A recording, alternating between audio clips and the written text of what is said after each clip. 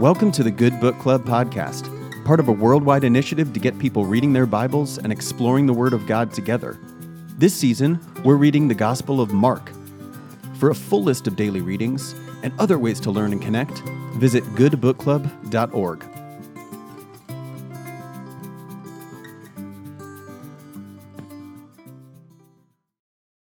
Hi, I'm Kate Wesch, rector of St. John the Baptist in Seattle, Washington. Today's reading for the Good Book Club is from the Gospel of Mark, chapter 7, verses 31 to 37. Then he returned from the region of Tyre and went by way of Sidon towards the Sea of Galilee, in the region of the Decapolis. They brought to him a deaf man who had an impediment in his speech, and they begged him to lay his hand on him. He took him aside in private away from the crowd, and put his fingers into his ears, and he spat and touched his tongue. Then looking up to heaven, he sighed and said to him, Ephphatha, that is, be opened. And immediately his ears were opened, his tongue was released, and he spoke plainly. Then Jesus ordered them to tell no one, but the more he ordered them, the more zealously they proclaimed it.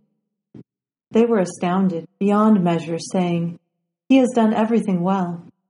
He even makes the deaf to hear and the mute to speak.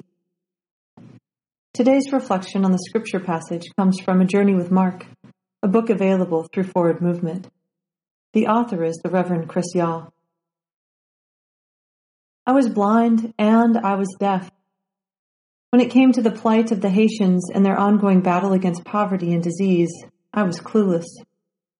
Then I went to Haiti. My eyes and ears were opened. I was blind and deaf to the joy and responsibility of fatherhood.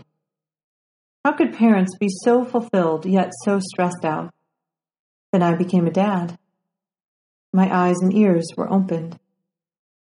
I was blind and deaf to the plight of the divorce. What was the depth of their pain? Then I got divorced. My eyes and ears were opened.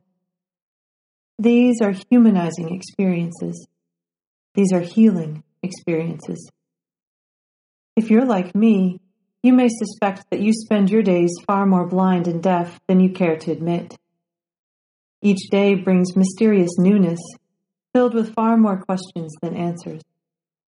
Yet each day also offers insight and understanding. These revelations come from above, and they come from a God who wants us to be whole.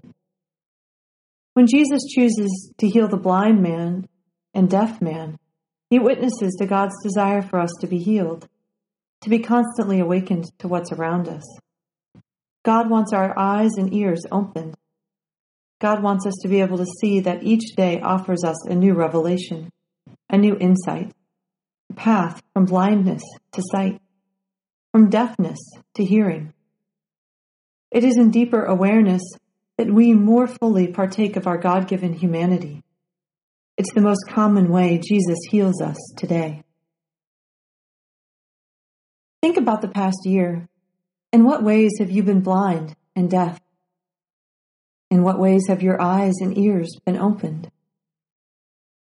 Let us pray. O God of healing power, whose desire is always to bring wholeness, grant us insight into all that is around us that we may observe your healing power and equip us to go out into the world as your agents of restoration. Use us to bring healing and wholeness to others. All this we ask in the name of our healer, Jesus Christ our Lord. Amen. Thanks for listening.